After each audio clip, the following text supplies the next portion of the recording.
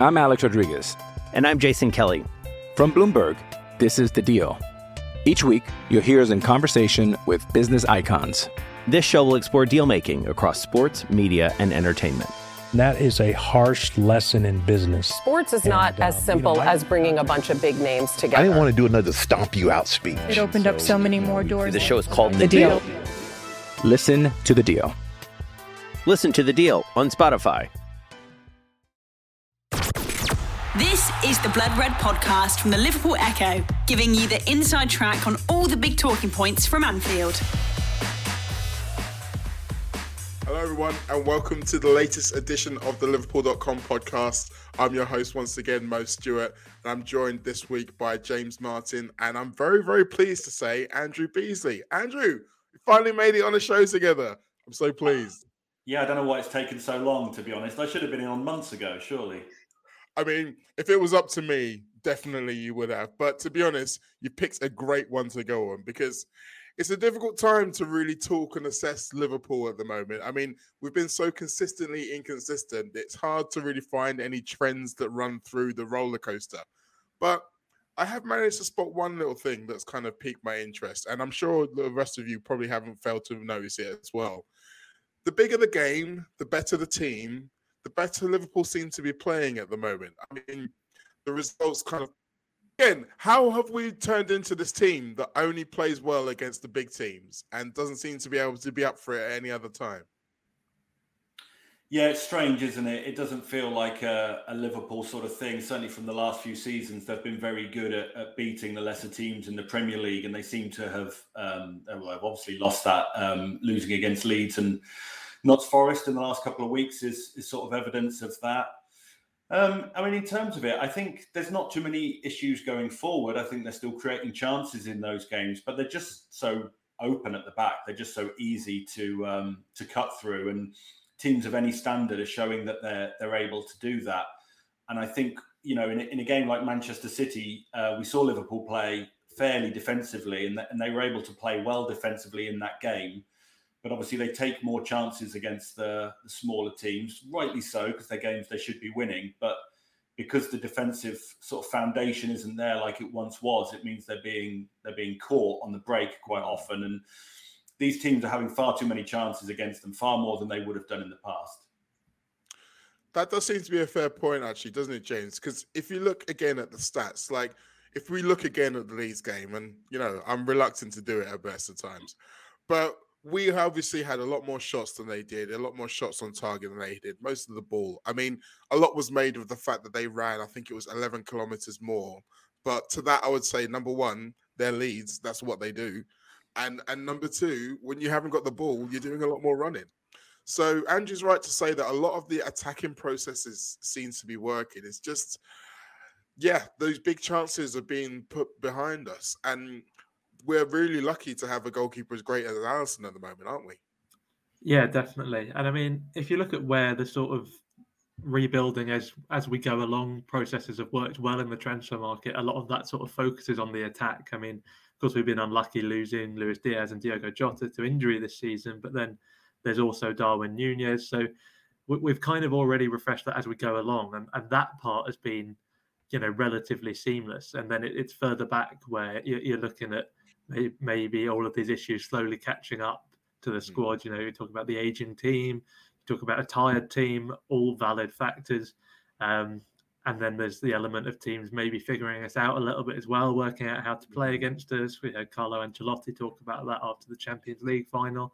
So, yeah, it really is hard to put your finger on one thing that's going wrong. But yeah, that kind of combination, that perfect storm. And, yeah, there's only so many chances Alisson can keep out. But yeah, I think we'd be in a far worse predicament without him, particularly over the last few games, really. I mean, at the start of the season, some people were chucking him in the mix as big players who were suddenly performing at a lower standard, but he's very much back to his best. It's just unfortunate that the people in front of him haven't quite caught up yet.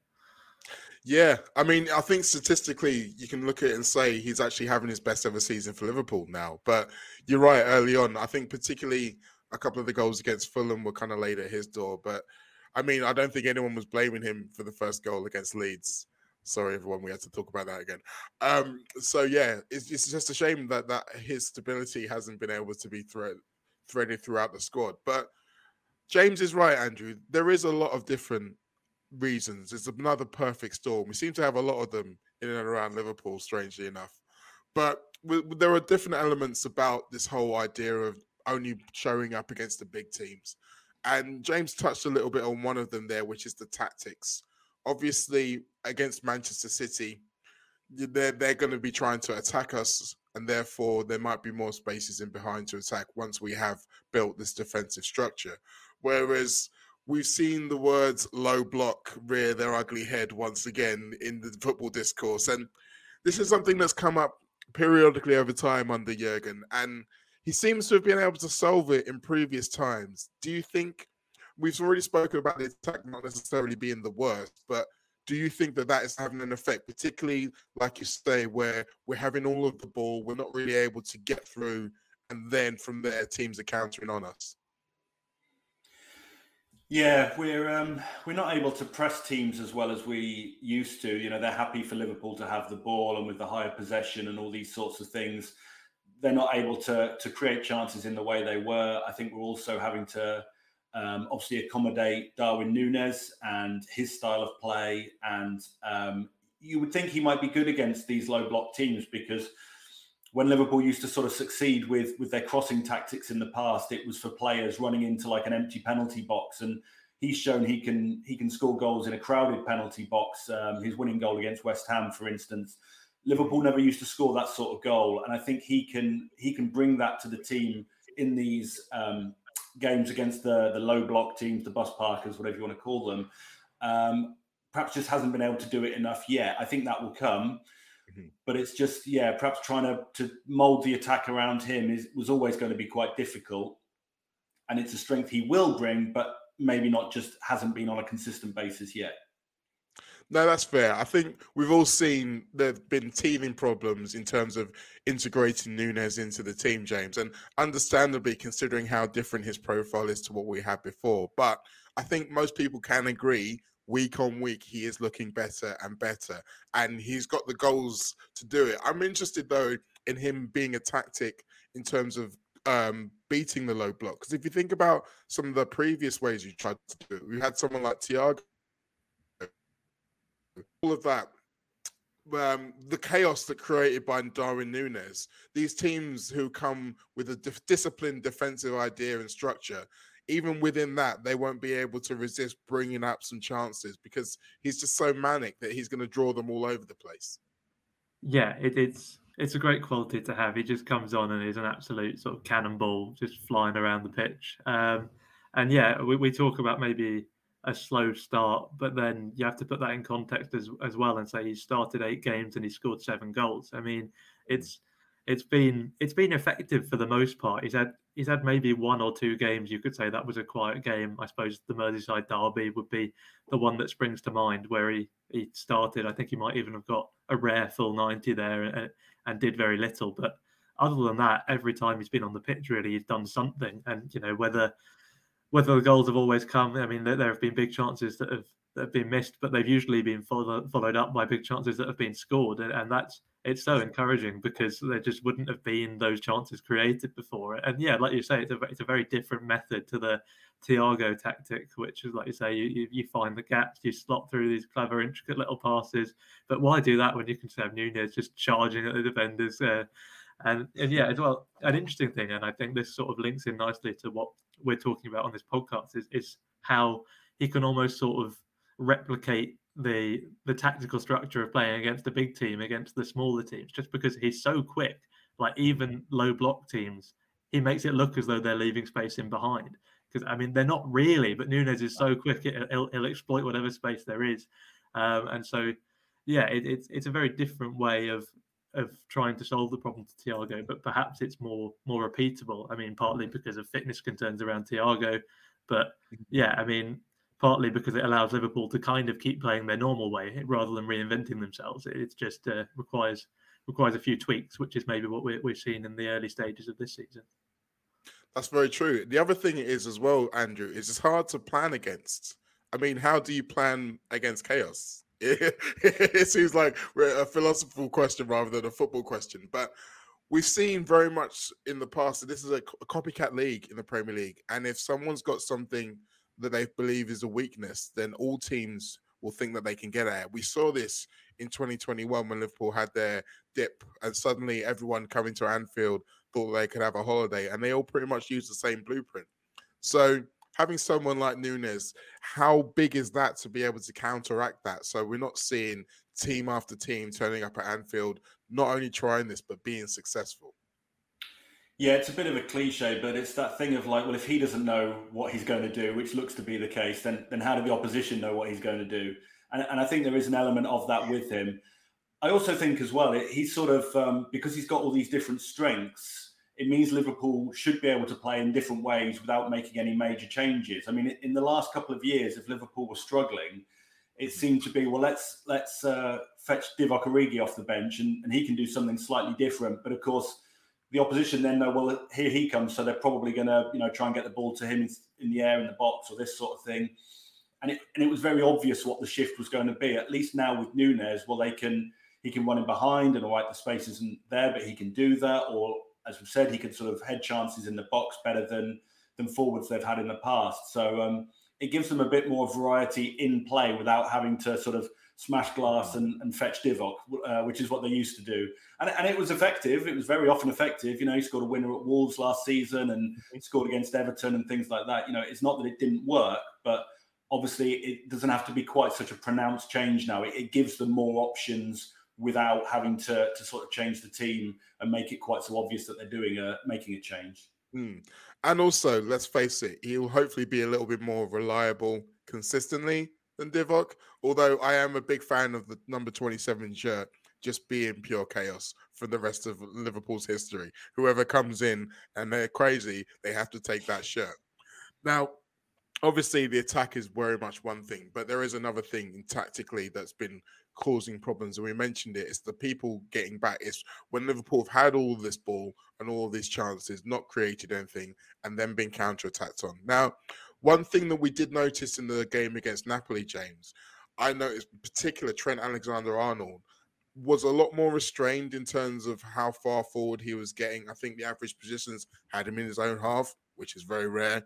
And he wasn't playing as many what you'd call risky balls, which were part of his remit and were pretty much allowed under Klopp earlier. But it was almost as in there was a little bit more restraint involved in everywhere, as in he was doing more of his defensive work. His defensive duels, I think, doubled compared to his league average. So is there a way that Liverpool can get this balance right when you're playing against the smaller teams?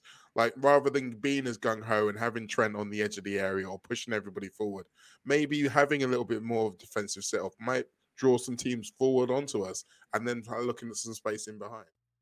The Blood Red Podcast from the Liverpool Echo. I'm Alex Rodriguez. And I'm Jason Kelly. From Bloomberg, this is The Deal. Each week, you'll hear us in conversation with business icons.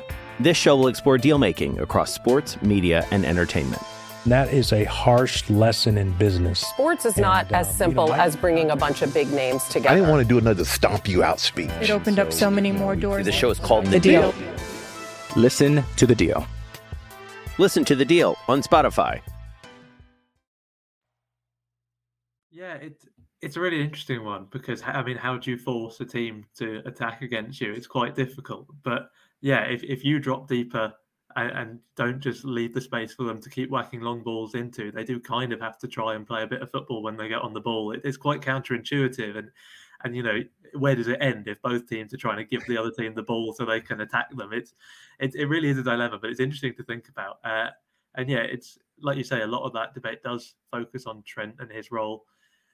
It's tricky because you don't want to waste him, and you know he's a ridiculous creative talent, and you know his defensive weaknesses have been massively over exaggerated. Don't get me wrong, but in terms of like as a pure defender, he's not the best around. He's a good Premier League standard, but if you're looking for someone to come in and play that more defensive right back role, he wouldn't be your first choice. I mean, that's what Gareth Southgate is kind of looking for, someone with a bit more of that defensive mindset. And that explains, you know, rightly or wrongly, the England situation. I mean, I think most Liverpool fans would say Southgate should be building around him. But, you know, when you are looking for that kind of profile of player, maybe he's not the first name on the list. So you don't necessarily want to pigeonhole him and just stick him at the back and say, you know, let's calm down. But there is a balance to be struck on the other hand. I mean, even against Napoli, he was still getting forward on occasion. And I suppose the key thing is when he was getting forward, he was making sure he was getting back too. I mean, there was one moment where I think Konate sort of got caught on the ball and Trent was straight there. He was absolutely sprinting back into position, snuffed out the danger. And yeah, I mean, you can't be asking him to do everything all game. He can't keep up the attacking output and then double his defensive output. There has to be a balance struck. But equally, there are those moments where he maybe needs to be a little bit quicker to react. And I think the start to the season hopefully can be that sort of wake-up call. And we maybe saw the start of that against Napoli with those sort of quick responses, quick defensive transitions to sort of quickly get back into where he needs to be. It's a hard problem to solve because Liverpool are never going to be a team who'd sit really deep, and I don't think we'd really want them to be. But No. but you know that there's maybe a halfway house that Klopp can find. I think so. I mean, when you think about the way that Liverpool often play the ball amongst themselves in the defence, that's all about trying to draw the opponents closer to them to try and get around. So this is maybe just a more extreme version of that. We'll have to wait and see. But as I mentioned, there's more than one reason than why Liverpool are struggling against the little teams. And I think mentality is something that we definitely need to discuss. Now, this has to be taken in the context of where this Liverpool team are and what they've been doing for the best part of 5 years. They haven't had a real safety net because of the sustained quality of Manchester City. Draws are like defeats. And when you have that over a course of a 38-game season in the league, we've obviously got the Champions League as well, to do it again and again and again at maximum levels of pressure every single time you take the field. Andrew, this is the 5th season of doing that. And eventually the tank surely has to be emptied. And I look at the way that we've had to come back after last season, 63 days after a 63-game season, we were asking them all to do it again. Have they just emptied their tanks? Yeah, quite possibly. I think when you look back in the sort of Premier League era at Liverpool, most times where they've finished second, they've then had a big drop-off the following season. It happened in 2002, it happened in 2009, it happened in 2014. Now, in 2019, that didn't happen, spectacularly didn't happen, because they finished second by a point, then they won the Champions League, and then they won the league the next season. And as great as that was, that is an exception. That's not the rule. Certainly not for Liverpool anyway. Certainly not in the last sort of 20 years. So what we're seeing this season is actually the norm. You know, it might not be fun to watch, and it isn't, but it is the norm for this football club in the last sort of 20 years. And bearing in mind as well, obviously, in those previous instances, yes, they finished second, but sometimes they were a distant second, or, you know, maybe they got sort of points total in the sort of mid-80s. I mean, they're now putting up points totals in the 90s, or they have been, they won't this season, and still not getting over the line. And that's got to be so difficult to take. And with the Champions League final as well, I mean, even, you know, the sort of stress of what happened outside, even leaving that aside, I mean, the game itself against Real Madrid, I can't remember the numbers off my top of my head. I think they had over 20 shots. I think Real Madrid had 4 and they lost 1-0. I mean, that's hard to take as well. And I think all of these things combined, you know, they get labelled as mentality monsters one year and then mentality midgets the next. And I think the latter is certainly unfair when you think of everything that they've sort of had to cope with. I mean, it wouldn't take a wildly different world for them to have won the league 3 times in the last 4 or 5 years, 2 or 3 Champions Leagues. You know, they're legitimately that close to having done that. And it's great they've got 1 league and 1 Champions League, but it doesn't really feel like enough reward for the efforts they've put in. And, you know, I mean, that affects me mentally, and I'm sure they're strong. And all of us, and I'm sure they're stronger mentally than I am, but it's got to have taken a toll. And I think it's just one of many factors in why they're struggling this season. But it's hard not to blame them for, if they're feeling a bit down on their luck after everything they went through last season, to only, in inverted commas, have 2 domestic cups. It doesn't really feel fair, but sport isn't fair, as we know. No, it's not. And I mean, I think sometimes we do, even when we're discussing this, we can gloss over that fact. James, about how unlucky this team really have been and how much it really must affect them when you think about how much effort it's taken to get so close. And then the margins have been so fine again and again. And I think Andrew makes a really good point about 18-19, because the way that we reacted to that, we've almost kind of taken for granted that, we'll just steamroller the league again.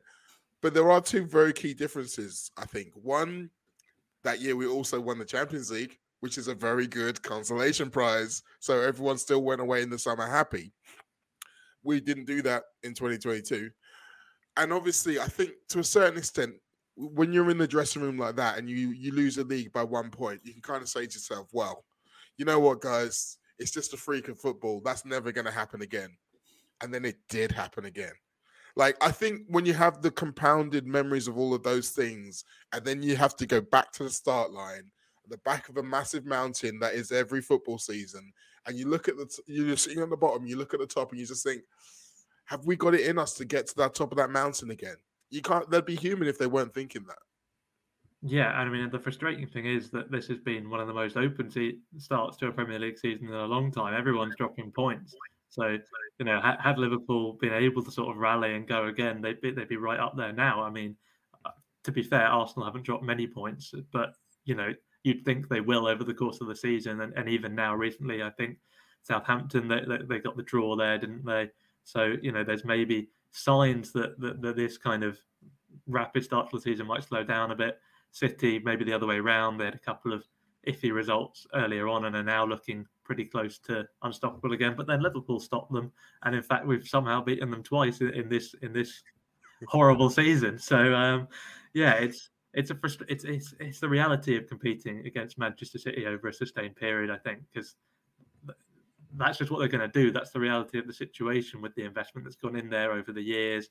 And people sort of can compare net spend over the last 4 years, 5 years or whatever, and try and make a point about that. But you have to look back further. I mean, you look at what was under investigation at the Court of Arbitration for Sport. Of course, they were eventually cleared of most of that. But a lot of the stuff was time barred because it happened so long ago.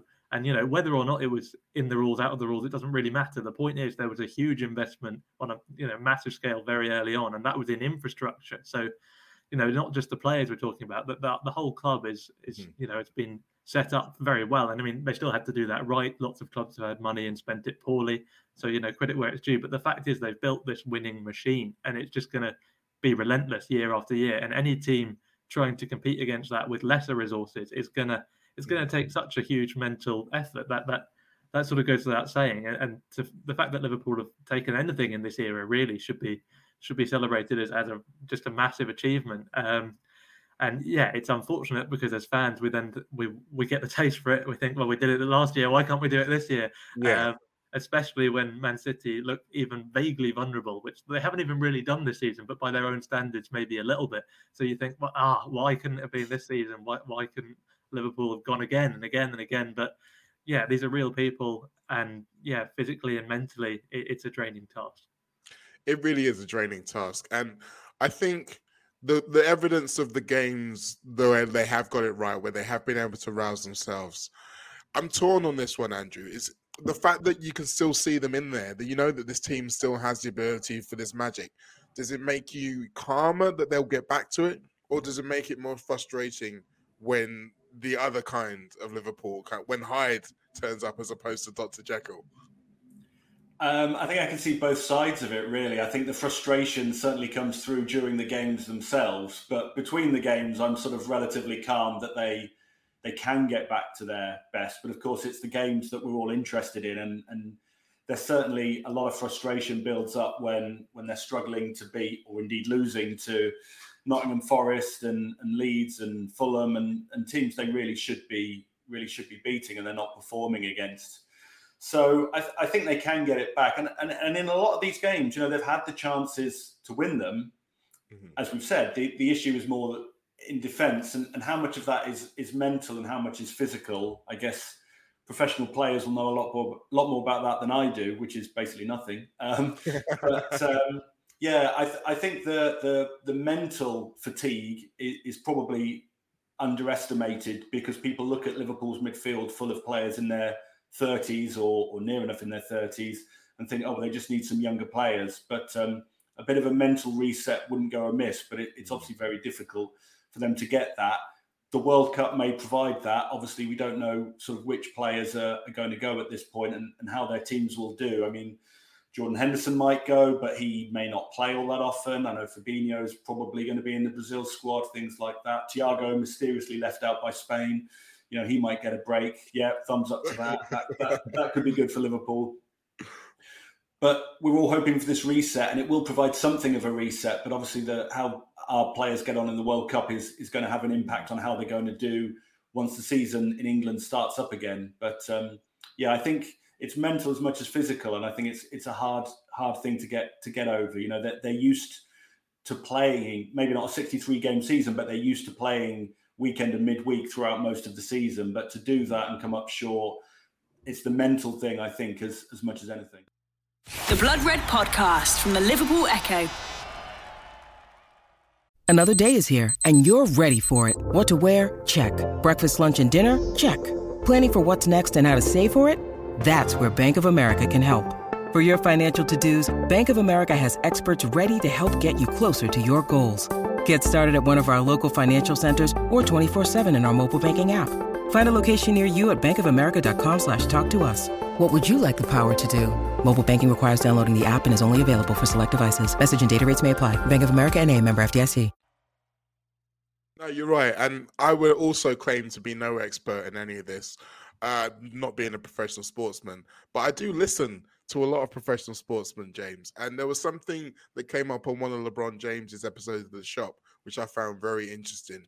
He was talking to Draymond Green of the Golden State Warriors. Now, for those who don't know, the Golden State Warriors got to the NBA Finals 5 years in a row, which is an unprecedented feat in basketball. So they knew about having to go to the well again and again and again. And he said that one of the hardest things wasn't necessarily the big games against the big opponents who you're going to be playing when the games matter towards the end of the season. It was, and I'm paraphrasing here, the lesser teams in the lesser cities on the lesser nights. And again, we look at this Liverpool team and how much anticipation there was for the Manchester City game. How many people were fearing the worst and that Liverpool were going to go out and maybe be embarrassed in that game, and they came up and they showed their best. Whereas the games where people were just trying to get through them, I mean, with Nottingham Forest, there was a big game against Champions League against Ajax a few days later, which was the main focus. And so you can see how that game becomes less important in the minds of the players. How much do you think that can really affect the players when they're in the game? And one other thing I wanted to mention before you answer, the way that they described it in this interview to get around it was to feeding off the hate. Now, we've seen a little bit of that from Liverpool. There's been a little bit of pushback against some of the greater players, and the dressing room has been stung. So would you say that that's maybe the way forward for Liverpool as well, to kind of feed off the haters? Yeah, I mean, lots to unpack there. It's a bit of a double-edged sword, I think, because, I mean, you need your team to have that bit of arrogance, that kind of, we're up there with the best teams in the world, even we are the best team in the world. You kind of need the players to have that mindset. If they didn't, then the mental challenge of competing with your Man Cities and other teams like that would be even greater. In fact, I'd go as far as to say it was impossible if you went into it thinking about, the financial disparities and all of the things that we as fans like to talk about. If they were playing on the players' minds, it'd be a non-starter. So they do have to have this kind of swagger, this arrogance, and maybe that does make things harder against, like you say, the lesser teams, because you go into it and you think, oh, this will be a walk in the park. And, in one sense, you'd want your players to think that, but on the other hand, it can lead to problems if they go in thinking they're going to win and they get caught out. I think Fulham in particular, first game of the season, that felt very much in that sort of department, if you like. They just didn't look ready for what Fulham came with. They thought Fulham, newly promoted, will win, and then Fulham pressed us off the park, which they weren't even playing like a small team you would expect them to play, really. It wasn't purely deep block. Liverpool can't break them down. They were buzzing about. They were causing problems. And Liverpool weren't ready. And we've seen maybe instances of that later on in the season. A lot of the other defeats have been Liverpool struggling to break down, and then we go back to, okay, how much is tactical, etc., etc. But I think there is a mental aspect. And yeah, in terms of what you say about the potential solution, there's definitely something in that. And I mean, I feel like this is almost turning into another Darwin Núñez podcast, but he seems to have that sort of mindset. I mean, it's come back to haunt him already because he keeps on doing stupid celebrations and then we lose. But, you know, on a personal level, he's maybe now harnessing the criticism to drive better performances. And we've seen that, as like you said earlier on, he's getting better and better. And yeah, that kind of desire to prove people wrong and almost re-embracing a kind of underdog mentality, that's certainly one way to go. And like you said, sort of drawing on stimulus that maybe isn't even there. I mean, like you said, sort of there are maybe no shortage of actual haters for Liverpool to find, but another basketball reference, I suppose, in The Last Dance, you had Michael Jordan. It's much memed now, isn't it? And I took that personally. Yeah. Even when there was not really much to take personally, but you know, he has to create that narrative in his mind to sort of motivate himself. So, you know, who are we to argue with Michael Jordan and LeBron James, Draymond Green? If they think it works, then I assume it works. So yeah, I mean, maybe not how each of us would want to get motivated every day for work, sort of trying to prove everyone wrong and beat off the haters. But you know, in elite sport, it's a unique environment, and clearly that is a tactic that works. I mean, if we were trying to fight off the haters, I would recommend no one read the comments under this video or any of the videos.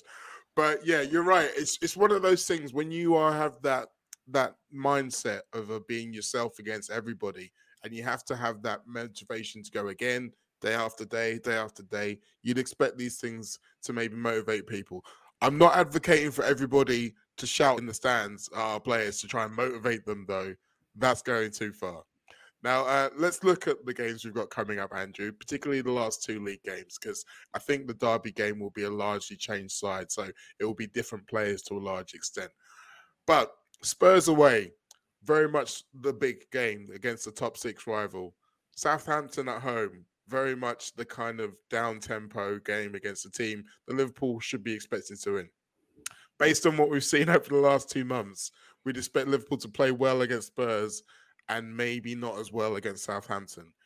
Is that what you're expecting? And if so, is there a way we can maybe turn it around?